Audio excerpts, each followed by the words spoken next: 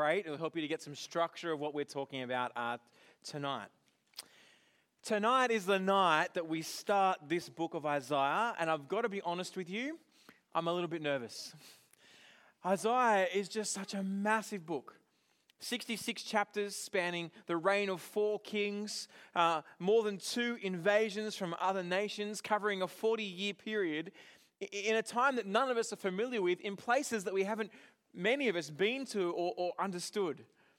And we get 66 chapters of this. And you kind of go, what has been going on until this point, and what is happening here, and who is this guy called Isaiah? There's so much to be kind of overwhelmed with as we come in. So let me take you through what is the story so far. In your outline, you would have received a little card. We printed it on 120 GSM, for those of you who care about how thick that piece of card is. But you can stick it on your fridge or the back of your toilet door. It'll just help you to get the picture of where we're going over the next 15 weeks as we look at this book of Isaiah. It's going to be some great times, but basically it starts like this. In the beginning, God created the world, and He made Adam and Eve. But Adam and Eve rejected God as their God, and that's what we call the fall, where they've turned their backs on God. After a series of new starts through the first 11 chapters of Genesis, God makes a promise to Abraham. He says to him, I'm going to make you into a great nation. I'm going to bless you, and I'm going to give you and this nation a land of their own, and through you, all nations on earth will be blessed. And from that point on, we start seeing all of human history is controlled around that idea.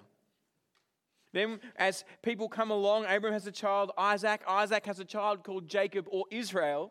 And one of Jacob's sons, Joseph, gets sold into slavery, taken off to Egypt.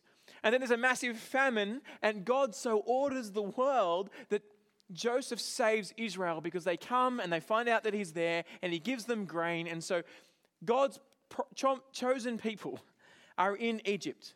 Not in the land that they're supposed to be in, but they're together and things are going well until Joseph dies, a new Pharaoh comes, and he doesn't like the Israelites. He doesn't like the descendants of Abraham, so he puts them in slavery. And they're there under slavery for 400 years. Generation, generation, generation. And that happens until they finally call out to God. They cry out that we're being oppressed, and God hears them cry out. Around 1300 BC, He brings the people out of the land of Egypt through the Red Sea into the promised land of Canaan. And around 1000 BC, God then brings this little shepherd boy called David, who wins a battle against this massive Goliath to be the king of Israel. And it's a great time where God's chosen king is over His chosen people in the place that they are supposed to be. After David dies, comes Solomon, who is his son, who has this great wisdom, and he sets up the temple, which is the kind of the permanent place of God dwelling with His people. He's no longer in a tent like he was for all that time before, going around with Israel through the desert, but now He has His own house. But God promises, through a descendant of David, through David's son, that He will build a dynasty, a ruler who will never die and will rule forever. But they don't keep listening to God. Around 922, the top northern tribes, the 10 tribes up north, split from the southern tribes. And you see that the diagram splits in two. And that's where I want to show you a map. See, you get the top guys here in the northern 10 tribes called Israel, and their capital is Samaria. But they're not of the line of David. Then you get the bottom 2 tribes called Judah, where their capital is Jerusalem, and they are from the line of King David. And Isaiah, as he steps onto the world scene, is a prophet. He's a mouthpiece for God to the southern kingdom of Judah, to the 2 tribes who have the lineage of David, through whom the promised king will come. Well, there you go. A quick bit of history. You can see why it's easy to be overwhelmed as we approach a massive book like Isaiah. And as we go through it tonight, you might have questions. And you'll see up on the screen, there's a number there that you can text your questions to, and we'll have a go at answering them. It'd be great to hear those as we try and understand what this book is saying. The thing I want us to see as we start is that what we have before us is not only just some guys writing, but it's God speaking to us in a way that shapes and molds us. This vision that we'll see is a vision that will reach out and shake us. It'll shake us from our small-minded and self-focused ways of life and focus our hearts and minds on God's plans and purposes. If only we can understand it, or rather, if only we let it come and shake us. So why don't we pray that we'd ask God now to do exactly that. Let's pray. Lord, as we come to this word tonight, there's a sense in which this book feels so huge. You know what's been going on in our lives, and just trying to get our heads around this time and place can be so hard, but we are so thankful that you have spoken through your word. We ask that tonight that by your Spirit, you would lay bare our hearts.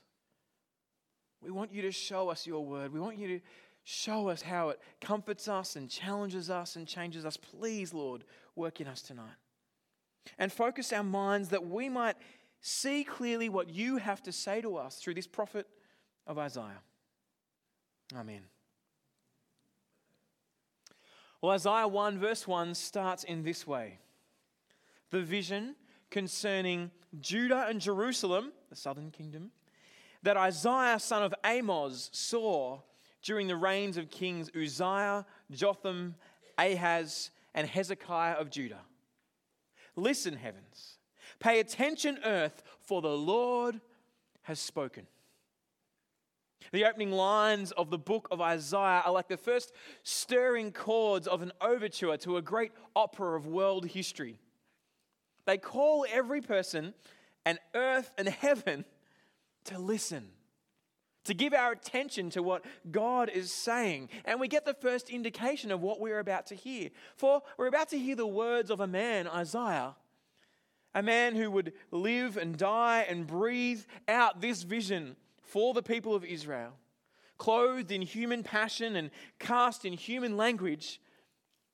But what we also get is a vision from God. This is God speaking. He is speaking to us through Isaiah, yes, but this vision originates from God. At its most basic level, this is God's vision for us and only exists because the Lord himself speaks it. It begins by summoning the heavens and the earth to listen. Did you hear it? Listen, heavens.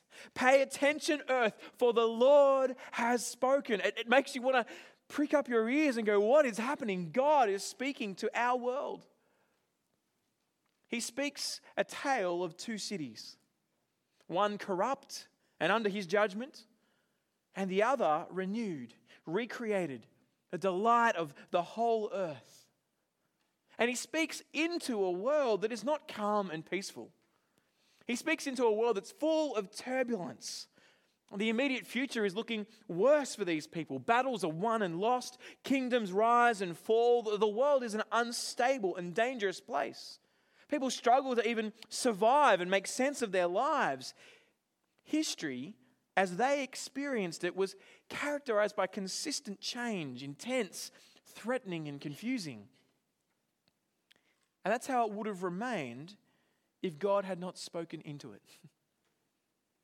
But verse 2, with its announcement that the Lord has spoken, breaks into the world scene of history like the let there be light of Genesis 1. It pierces the chaos of human history with the brilliance of God's voice. It breaks into human history to expose its true shape and character and goal. This is not a vision from God that takes us into some place with furry unicorns and fluffy bunny rabbits, of the place of dreamland and marshmallow men. It's not some way out wacky vision, but rather draws back the curtain and shows us that history, with all its confusing particulars, is the stage on which this great drama is being enacted. A drama scripted and directed at every point by God himself. God is in control. His plans will happen. This is what's going on, and so God speaks. History has meaning because God is taking it somewhere. It's not just careering off in some random direction, but God is taking human history to a certain endpoint. And what this vision does is it sets that end clearly before us and calls you and I to live every moment of our lives in the light of this plan. Listen, heavens. Pay attention, earth, for the Lord has spoken. Well, in this tale of two cities, the first city we meet is a corrupt city. The corrupt Jerusalem, which is the second point on your outline. It's the capital, again, of Judah, that southern city that we saw on that map just there. Listen to the way that God describes this Jerusalem, this city that was his own children, his nation, his people. Isaiah 1 verse 4. And think to yourself, is this what I expected? O sinful nation, people weighed down with iniquity, brood of evildoers, depraved children. Happy days. They have abandoned the Lord. They have despised the Holy One of Israel. They have turned their backs on him. It's not a nice picture for this city called Jerusalem. The people are weighed down by immorality. They're characterized by evil. I mean, imagine if God said that about Auckland. Imagine if he said, "Oh, sinful Auckland, full of immorality, you family of evildoers, you." You're not like, "Oh, thanks, God. Cheers. Good day." There's a serious charge going on here and about God's own people. Why is God so angry? What has gone on to cause such judgment on this nation? Well, Isaiah tells us they have abandoned the God who made them.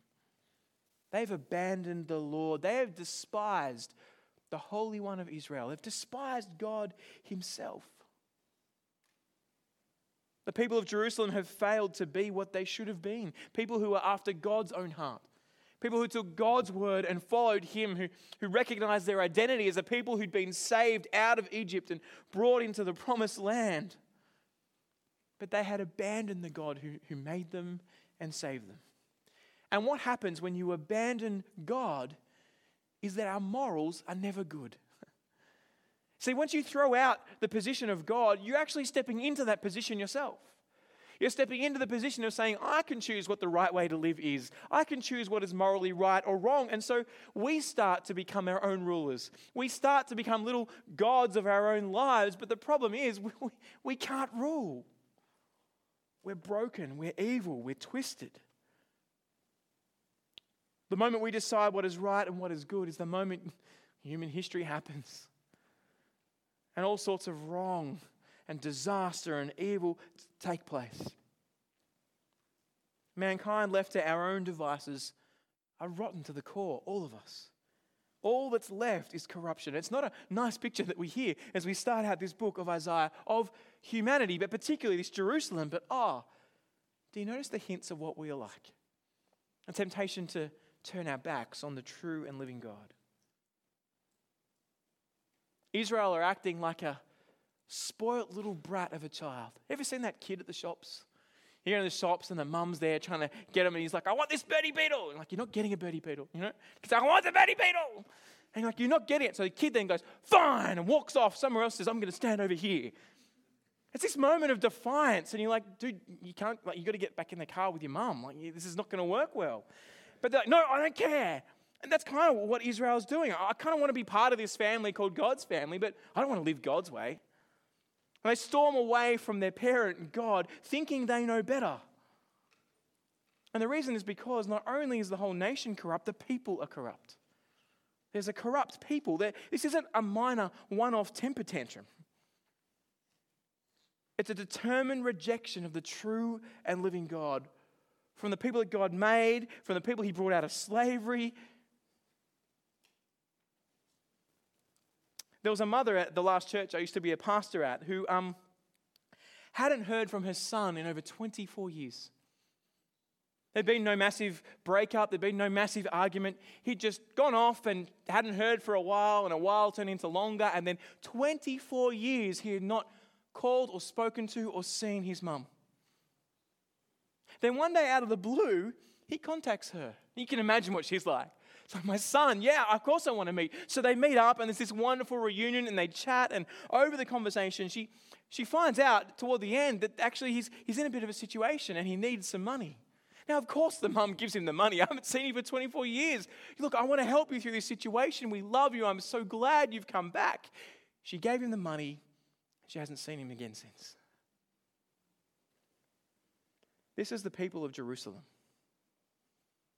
who use God and walk away from him and then want nothing to do with him. God says farm animals give their masters better attention than Israel does God. Look at this in verse 3. The ox knows its owner. The donkey, its master's feeding trough. But Israel does not know. My people do not understand. Israel are more stupid than a farm animal. That's what God is saying. He's fuming at them. Because what this city has done is consistently thumb their nose at God. I don't need you. I don't want you. I can live without you. I might go through the motions, but I don't want to follow you. The people are corrupt. So God, through the prophet Isaiah, says to them what any kind of sane person would say. What is wrong with you? What is wrong with you, Israel? Look at verse 5. Do you want more beatings? Do you want to be judged by the nations around you the way I have been? Why do you keep rebelling?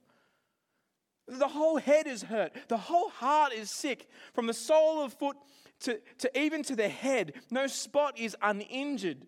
Wounds and welts and festering sores not cleansed, bandaged or soothed with oil.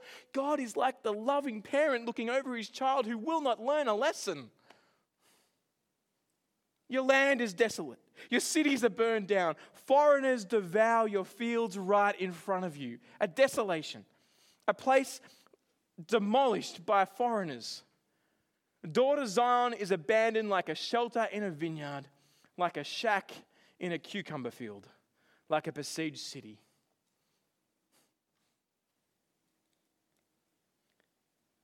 Like a broken father speaking to his junkie son, God speaks to his children. When will enough be enough? When will you wake up to your senses and stop rejecting me? Friends, I don't know where you are at tonight with God. I don't know what is going on in your life, whether you've wandered away from him, whether you've never wandered toward him. But do hear the warning. We cannot go on in life pretending we've done nothing wrong before God. No one can. All of us have turned our backs on him. No one has treated God the way he deserves to be treated. Not wholly, not fully. We haven't done it.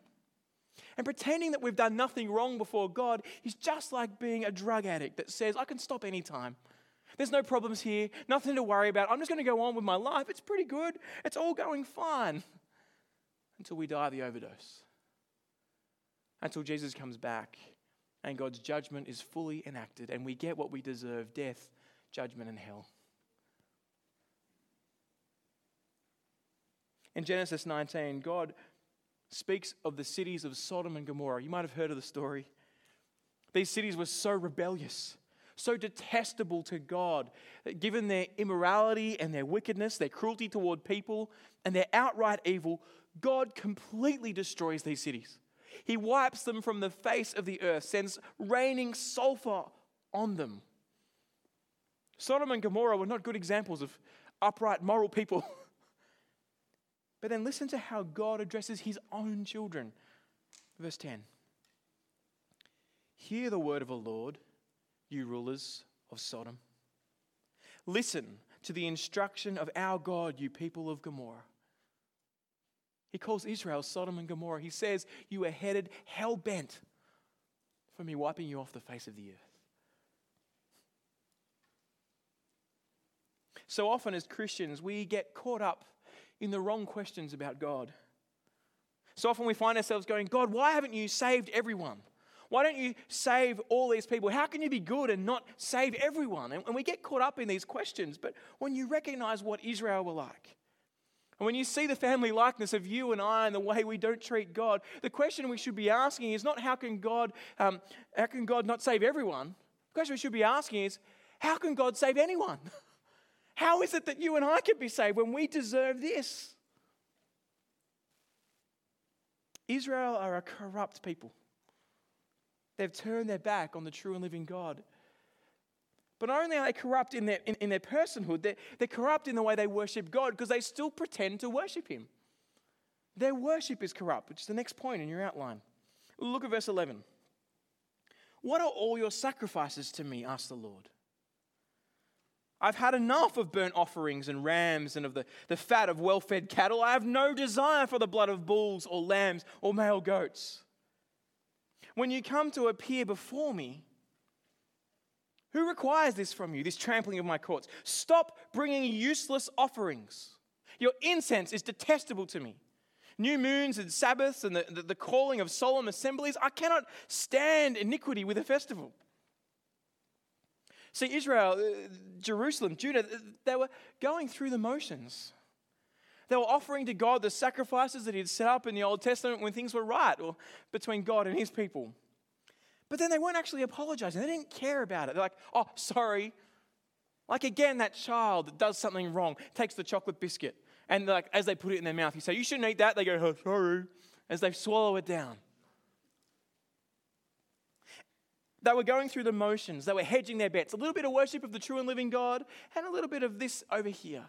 On Saturdays, we'll come and we'll do what we ought to do in the temple courts, but the rest of the week, we won't live the way God wants us to. None of that. We want to live our way.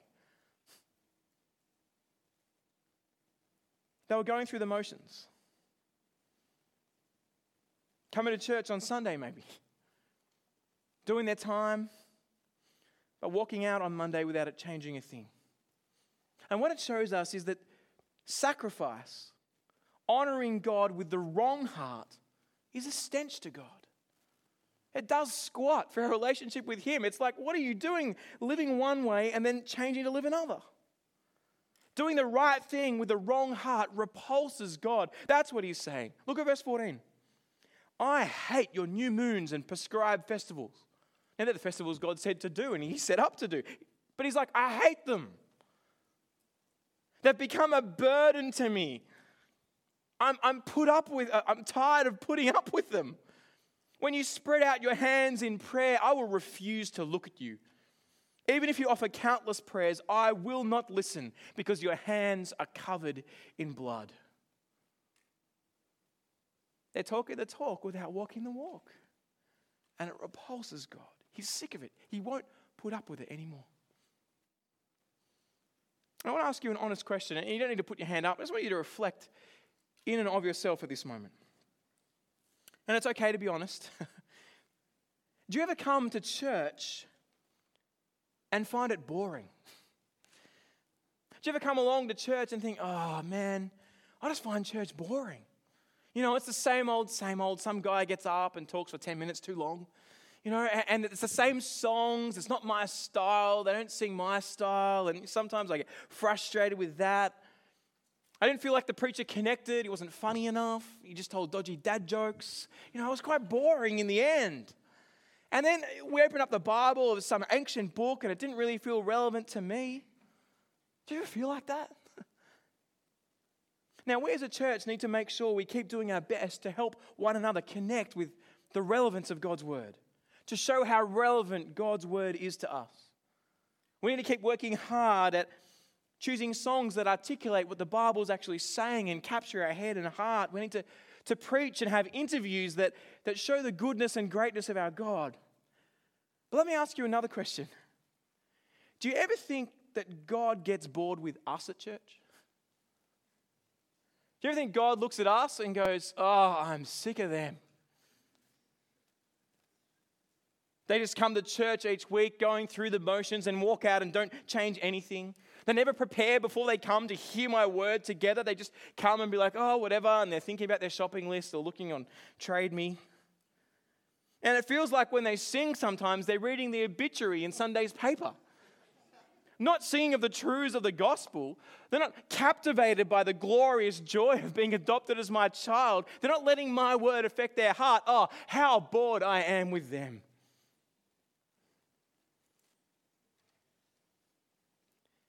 Seems to me that often Christians with big heads have small necks. Let me explain what I mean. Often Christians who spend their time understanding who God is, who spend their time to articulate the intricacies of Scripture and to understand God with great depth, have great understanding of our God, have great knowledge in our heads, but it never gets past our necks to our hearts. It's like we've got big heads, but little tiny necks. And the knowledge of God doesn't change through into changing the way that we live in our hearts and our lives. We know what it looks like to live for Him rightly, but we don't let it change the way we live. Our small necks choke out the great biblical truths that we know. Is that us? Is that you? Going through the motions, or even having a deep thirst for an intellectual understanding of God. If you're just doing that but not applying it to your heart, it is detestable to God. Of course we want to go deep in God's word. Of course we want to understand Him. We must, to hear Him in His fullness. But it's just the sinfulness of my human heart, and my guess is yours, that so often stops me applying it to my life. Friends, hear from the example God made of Israel. Live out the truths of what you know. Don't be half-hearted. Don't go through the motions. Let your faces and bodies reflect the content of the words you're singing and saying to others. Let your lives ring out with the love, the joy, the peace, the patience, the kindness, the goodness, the gentleness, the faithfulness, and the self-control that the Spirit brings. We've just been learning about that in the book of Galatians. How people who are freed because of Jesus are free to walk by the Spirit. Let that ring out. If there's a mismatch between your head and your heart, between your loving your Lord and living your life, then don't just keep going. Do something about it. Do something about it tonight. Because that's exactly what Israel's leaders didn't do. They didn't do anything about this. Not only were the people corrupt, not only was their worship corrupt, but the leaders of Israel were corrupt as well. They didn't make changes. Listen to the way God describes their rulers. Verse 23. Your rulers are rebels, friends of thieves. They all love graft and chase after bribes. They do not defend the rights of the fatherless, and the widow's case never comes before them. Talk about blood on their hands. They loved graft. That just means a bribe. They love taking bribes. They're all about show me the money. Rather than hearing the cry of the oppressed within Israel and Judah like God did with Egypt, they look to make profit off others' distress. Make a quick buck. Live the comfy life. Rather than defend the rights of the powerless, the leaders sided with the thieves, with the criminals. They were friends with the world and the wicked rather than with God and His people and those who needed them to stand by them. The whole fabric of Israel's society has gone to custard. But what's interesting is it's not just them that God is speaking to. In Matthew 15, Jesus speaks to the Pharisees and He speaks about the way they just go through the motions. Have a look what He says. Jesus answered them, "Why do you break God's commandment because of your tradition? For God said, 'Honor your father and mother,' and whoever speaks evil of father or mother must be put to death. But you say, whoever tells his father or mother, 'Whatever benefit you might have received from me is a gift I've committed to the temple,' he does not have to honor his father. In this way you have nullified the word of God because of your tradition." In other words, they were saying, look, I'm just giving the support I would give to my mum and my dad and caring for them. I don't want to give it to you. I've given it to the temple as a gift over here. So that way I don't need to care for you anymore. They're using the worship of God to get out of it. Look at what Jesus says, verse 7. Hypocrites. Isaiah prophesied correctly about you when he said, "This people honors me with their lips, but their heart is far from me. They worship me in vain, teaching as doctrines human commands." If nothing else, Jesus' quote here tells us that Isaiah's word to Jerusalem is a living word to every generation. How are you treating the true and living God? For those who've been rescued by the love of the powerful God, to those who've been brought back from the power and oppression of our sinfulness, have you had the same care and love for others who need rescuing? For others who are oppressed? For that would Show the love of God in your life. That would help people to be rescued from sin's oppression. We need to look at the injustices of this world. We need to sit here as people who've been forgiven and go, we need to think about the way we treat the world around us, because that's part of the problem of Jerusalem. They just ignored God's way. They didn't care about it. They didn't listen to what he said. They were just going through the motions. And it got me thinking, what would it look like for us to start thinking through some of the injustices of this world in the way that we're called to? What would it look like for me to protect the rights of the poor and the powerless? I think the answer to that is one glaringly obvious answer, but a socially suicidal answer at the same time. I think one of the biggest issues that faces us today is abortion. Children who are made like us in the image of God, but who never get the chance to see the light of day or hear the word of Jesus. Women who feel that they've got no other option than to go through this abortion, who regret the decision they've made for life. Fathers who feel like that they can't speak up because everyone says it's the mother's choice and so it's her body, and I could never speak saying, no, I want to keep this child.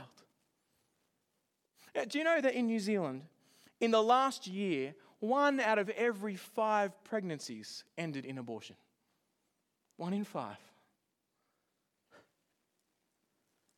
13,282 recorded abortions in the last year. Do you know only 33,000 people died in the last year? Doesn't include this number, by the way, because it's not seen as death.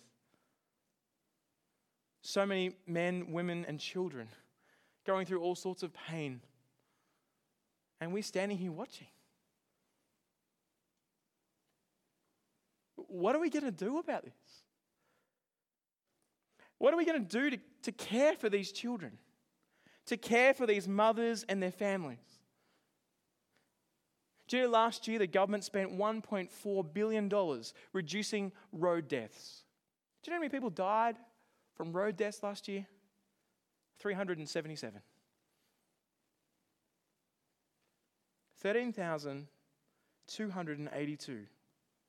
Helpless.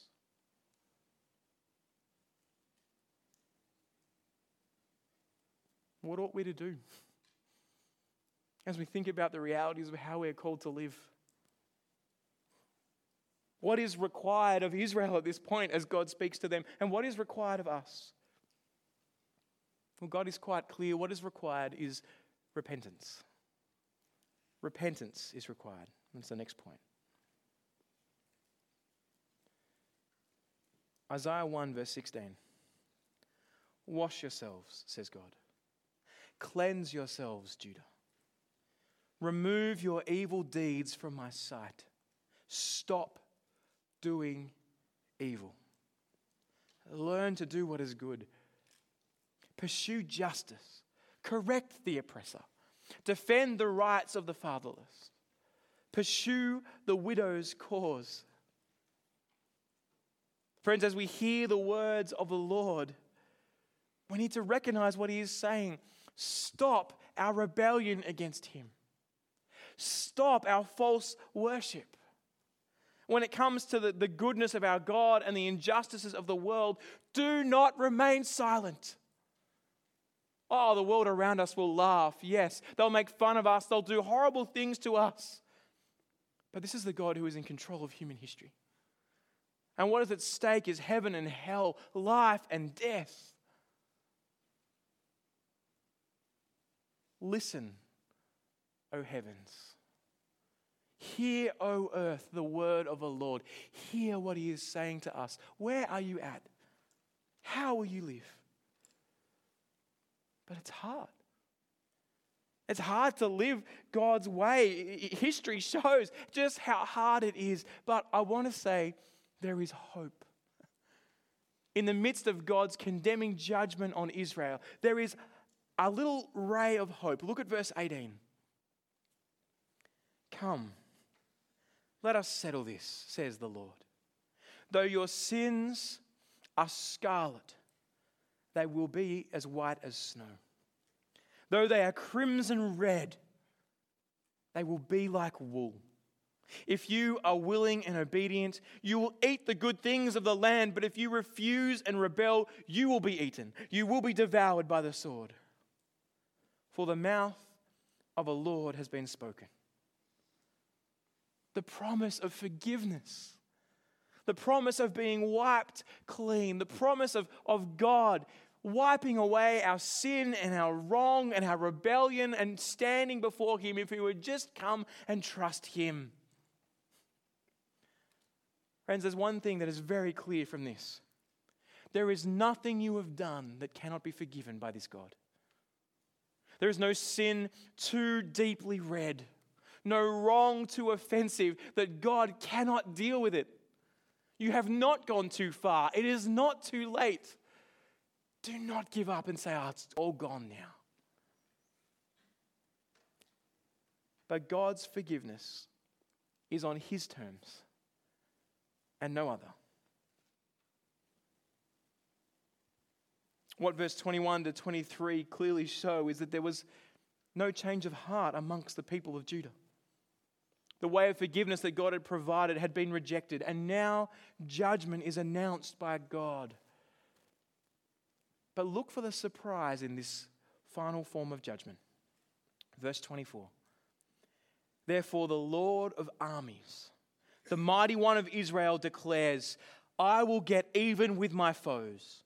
I will take revenge against my enemies. And He's talking about Jerusalem here. I will turn my hand against you and will burn away your dross completely. I will remove all your impurities. God's judgment is strong. His judgment is fierce. But do you see what He's doing? God's judgment is described in terms that imply purification rather than annihilation. I will remove your impurities through judgment, through testing, through trial. I will shape you and mold you and make you to see that you come to me and trust me. Even in judgment, God remembers mercy. He does not give us what we deserve. And that has to do with His amazing character. Have a listen to verse 26 and see what this God is like. I will restore your judges to what they were at first, and your advisors to where they were at the start. Afterward, you will be called the righteous city, a faithful town. What is God doing? Zion will be redeemed by justice. They'll be bought back. Those who repent by righteousness. At the same time, both rebels and sinners will be broken, and those who abandon the Lord will perish. All of that has to do with this second city, the New Jerusalem. The New Jerusalem.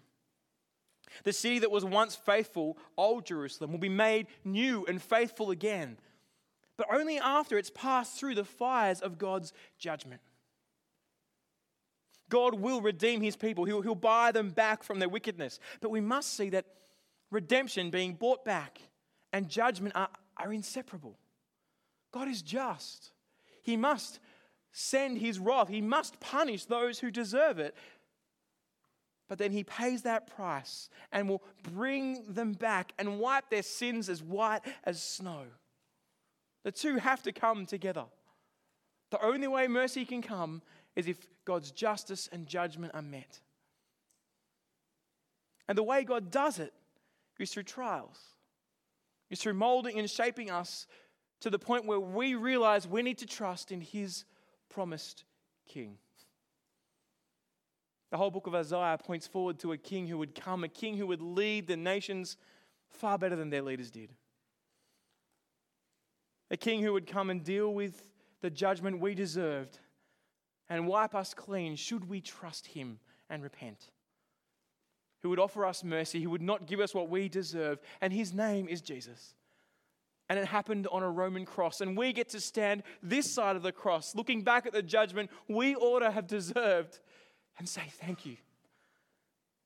Thank you for wiping away my sin. Thank you for the promise of a new city, a new nation, a new people.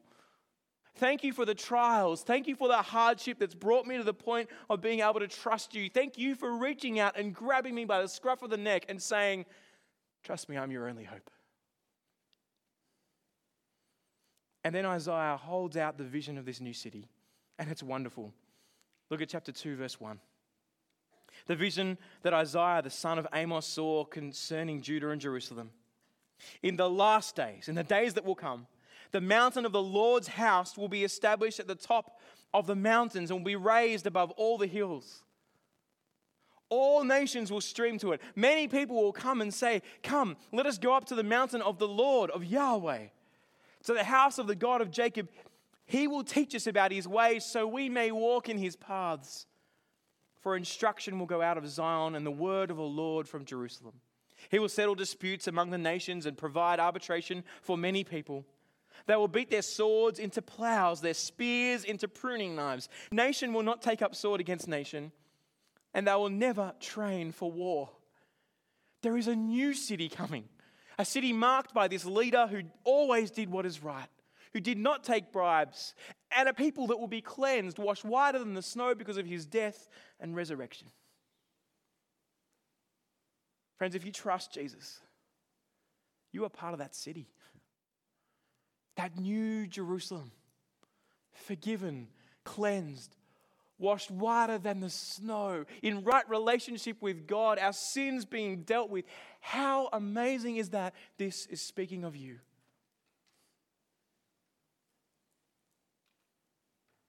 The old city reminds us of who we are.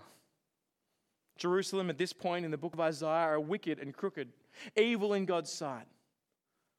But the new city reminds those who trust in Jesus who we are and what we will be. In Revelation 21, the Apostle John speaks of another vision, a clearer vision of this new Jerusalem, and watch for the language that he uses when he holds out what the future is for those who trust in the work of Jesus. Revelation 21, verse 1. Then I saw a new heaven and a new earth. For the first heaven and the first earth had passed away. Do you see it? The old city gone. And the sea was no more. I also saw the holy city, the new Jerusalem, coming down out of heaven from God, prepared like a bride, adorned for her husband. And I heard a loud voice from the throne. Look, God's dwelling is with humanity, and he will live with them. They will be his people, and God himself will be with them and will be their God. He will wipe away every tear from their eyes. Death will be no more. Grief, crying, and pain will be no more, because the previous things have passed away. The question for us this side of Jesus is, have you trusted God's appointed leader? Have you trusted the way in which God has offered to wipe clean your sins? Have you put your life in his hands? Or are you living a lie?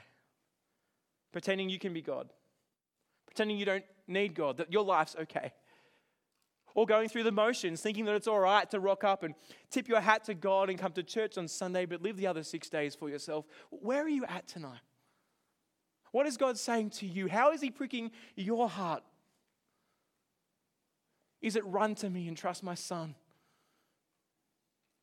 If you don't yet trust Jesus, friends, please see, here is the only way your sins can be wiped clean and you can live forever. If you do trust Jesus, friends, have you trusted him with your life? Are you living for him? Are you speaking up for the oppressed? Are you speaking up for God? Are you pointing your friends to Jesus? Are you living the freedom that comes from knowing Jesus? Worship God perfectly for you so that you're free to serve him with your all.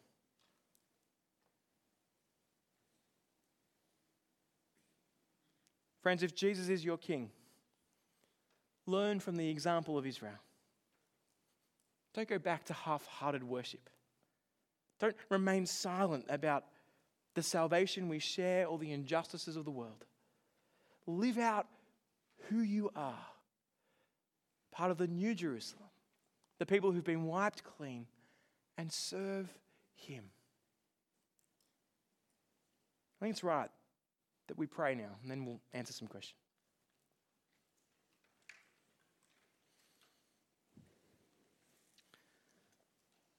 Lord God, your word is heavy. As we think about the way that you've made us, and yet the way that we've treated you, the way that you've loved us, and the ways we've rejected you. As we think about what Israel deserved and what we deserve, we are so thankful that in your Son you've taken the penalty that we deserve so that we could be forgiven. Show us tonight, Lord, by your Spirit and through your word, where we're half-heartedly worshipping you. Give us boldness and courage to speak up of your love, that you are the God in control of history, that you've shown your love to the world, and that Jesus is the King.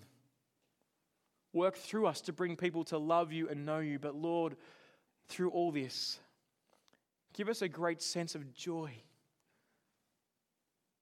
For our sins have been wiped clean if we trust in you. That which we deserve is something we no longer have to face because Jesus has paid it all. Tonight, Lord, give us a great sense of hope and joy and longing for the day of the New Jerusalem. Amen. Okay, a few questions. Number one. Isaiah 1:2 says, "Hear, O heavens," plural, "listen, O earth, are there many heavens?" Answer quickly is yes. Heavens just means sky. Listen, sky. Listen, ground. That's what it's saying. So listen, all the skies, all you heavens. It's that sort of language. It's saying, everyone listen, is the kind of picture language that's happening there. Great question. Number two. In reflection on today's passage, should we be following the Mosaic laws and following a whole day of Sabbath by devoting our entire day to glorifying God and not causing anyone else to break it either? That's a really great question in terms of we want to honor God and worship him rightly. But we sometimes think that worshiping God means just living for one part of our life, maybe when we come to church or maybe when I read my Bible for him. Worship is all of life. The New Testament says in Romans 12 that offering our bodies as living sacrifices, holy and pleasing to God, is how we are to respond to being freed from death by Jesus' death and resurrection. So we're no longer required to fulfill the Mosaic law. There's some great talks in the number of talks we just did over Galatians that will help kind of tease that out a bit. We're no longer required to do that because Jesus did it for us. He perfectly fulfilled the intent of all of God's law and served God rightly and fully. He's done it for us, and therefore removing the burden from having to do it perfectly, and therefore freeing us to be able to live God's way rightly. Now, the law helps us to love God and love others. That's how Jesus summarizes it. Serve God in every area of your life, not just on Sundays. And in terms of having a Sabbath, having a day devoted to the Lord, we want to devote our whole lives to him. And so I think there's a helpful creation principle of having a day off, a rest. But I don't think the New Testament, and particularly Jesus, he does good on the Sabbath. When the Pharisees hassle him for picking grains like they did David, he says that was fine because he was about, the Sabbath was made for man, not man for the Sabbath. And so as we think through how we live out God's law, we think through what does it mean to worship him and live for him? Well, we see all throughout the New Testament, it's putting him first in every area. It's living for him in every area of life, telling others about him, serving him. And so, no, I don't think we need to keep that Mosaic law in that strict sense, but it gives us good guidelines in what it is to live freely now that Jesus fulfilled it for us. So a quick answer to that. Number 3. What about if a woman is raped, undergoes domestic violence, and falls pregnant? Is it considered a sin from the Bible's perspective for that woman to have an abortion? Since women are vulnerable too, don't we need to consider their right too? Fantastic question. I'm going to keep saying that. I want to say at this point, many of us in this room will be affected by the issue of abortion. It will have touched us through friends or maybe something that we've gone through or family members. And it's really tricky. It's so childbirth is so tied to who you are as a person and to your identity. There's something about that. And there's all sorts of wrongs in the world that can go on. Absolutely. But the question we need to ask is, does one wrong make it okay for another? And so you've got to come back to the question of, when is a person a person? Is that at fertilization? Is that at implantation, when that egg gets implanted in the uterus? Or is that when that child comes out? Or is that when I say they're a person? Now the Bible talks about that God knew us when we were knitted together in our mother's womb. So there's a real sense that before we're born, we're a real person. We're known. And so Christians generally take it that conception happens at fertilization. At the moment with which, if there was no intervention, that child, that fertilized embryo would grow into a human person. And so if that's the case, and that's a person from that moment, then to end that life is really to end the life of that child. Now, I want to say that all sorts of injustices and horrible things have happened because of men. And I want to apologize on behalf of every man for the horrible ways we've twisted and treated women. It's wrong. It's not the way God intended it, not at all. And I want to stand by every woman who is faced with that horrible decision. What do I do in this instance? And we as a church want to think through how we give people other options. To be able to move forward, is adoption an option? Oh, well, yeah, but what are the reasons we stop? There's a whole myriad of things we need to think through. But just because one wrong has been committed doesn't mean we ought to commit another. Now that's hard. That's hard to hear. But the truth is that, yes, women are vulnerable. And I want to love the women in this room by saying it's not as easy as saying, oh, it's just a quick abortion and it will be done. I've spoken to many women who will talk through the guilt and shame they've carried their whole lives because someone told them it'd be just as quick as a period. I want to love you enough to say, don't believe that lie either. That the best thing you can do is to think through what you do in this situation. We'll walk alongside you. And if that is you and you're considering this, or you've been through that, or you've had an abortion yourself, we love you, we care for you, we want to walk alongside you. God loves you. He's wiped clean our sin if you trust in Jesus. But it's an issue that is huge, is it not? Yeah. Chat with me some more if you want to chat about that. What do you think happens? Another question on this. What do you think happens to aborted babies? Do they go to heaven or hell? My answer is I don't know. I'm not God. The Bible is quite clear that every human being that is born of Adam, i.e. every human being, is born at war with God. And so this child is born in rebellion against God. Now, we're also told in the scriptures that that we'll be judged by how much knowledge that we have. So there's a sense in which if they haven't had a chance to hear anything, then I'm not sure how they could have responded to that. But God will be totally just, would he not? To send anyone who's born of a rebellious nation who is against him and say, well, you're actually born of a nation that wants nothing to do with me. If Iraq is at war with Iran and I'm born in Iraq, I'm born at war whether I like it or not, just because I didn't choose to be there. I mean, lots of us live in New Zealand and get to benefit from the advantages of being born in New Zealand and get a free education or cheap education, free healthcare. We didn't choose that. If we're happy to take the benefits of our parents' decision to have us in this country, then we've got to ride with the negatives as well, haven't we? Of our first parent, Adam, who was born at war with God. So at that point I go, I trust God is just. He will do what is right, that is sure. You look at the lengths he goes to be just at the cross, and Jesus take the penalty we deserve on him. He's a just God. He will do no wrong. You can be assured of that. At the same time, you want to say, well, we want to take every opportunity to tell everyone possible about Jesus. And I want to say, don't go through with it. Let us walk alongside you. Let us do whatever we can to see this child come into the world and have a chance of trusting Jesus. Next question. Regarding there is no sin that can't be forgiven, isn't blaspheming the Spirit unforgivable? Mark 3. Yep, totally. What is blaspheming the Spirit? Great question, I hear you ask. So blaspheming the Spirit, what is the role of the Spirit? We had a look at Acts after we finished Isaiah, and we'll see that all throughout the book of Acts, when the Spirit empowers someone, he empowers them to speak of who Jesus is and what Jesus has done. To blaspheme the Spirit is to say that the Spirit is not God. The Spirit pointing us to the fact that Jesus is God's Son and the promised King, that's not real. I'm rejecting the Spirit's testimony of who Jesus is. And if you reject Jesus' death in our place, well, there's no forgiveness because you've got no one who's died in your place. So blasphemy of the Spirit is simply saying, I don't trust Jesus. And of course that's unforgivable because you can't be forgiven unless you're in Him, unless He's died in your place and you've trusted Him and you're united to Him by faith. And so that's why that's the only unforgivable sin, because it's to say, I don't trust Jesus. The only solution to my sin. Okay, next question. How do we know what parts of the Old Testament are applicable to our lives today and what isn't? Yeah, I've got to say at some points it's tricky. What do we do with mixed clothing? Leviticus tells us we can't, should we have tattoos or not? There's a whole heap of questions that are there that are tricky to work through. And the way that we see that worked out is to look at what the New Testament authors say and see the way they talk about the Old Testament laws being fulfilled.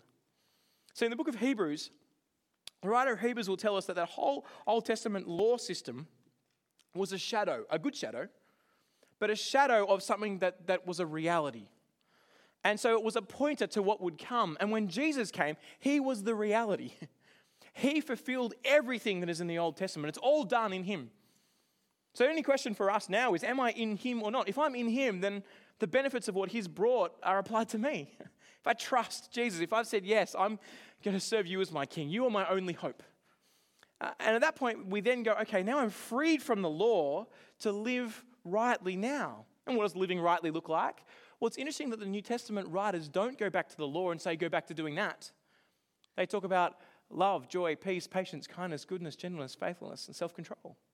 Talk about the fruit of the Spirit and loving others and speaking the word to others and not considering here and now the be-all and end-all, but living for the new creation, the new kingdom, and living rightly God's way. And so I think you want to take the balance of what the New Testament authors do and they apply what that means as we go forward. There's lots more to talk about in that, but there's a quick answer. I'd love to chat with you some more on that. Why don't we pray together again? Thanks for your questions. Keep them coming through. If we didn't get to answer them all, I'm sorry. But we really love to help you think through what God is saying to us. So let's pray again. Lord, thanks for every person in this room. Thanks for the joy it is to learn from one another, to ask questions about You and Your word. And we ask You would keep shaping each of us into the likeness of Your Son. That Your word by Your Spirit would keep cutting away our complacency and our sin and showing us and lighting up the way for us to live Your way. We are again so thankful that You don't treat us as we do deserve, but that You've sent Your Son and He has died in our place. And because of Him, we can stand forgiven.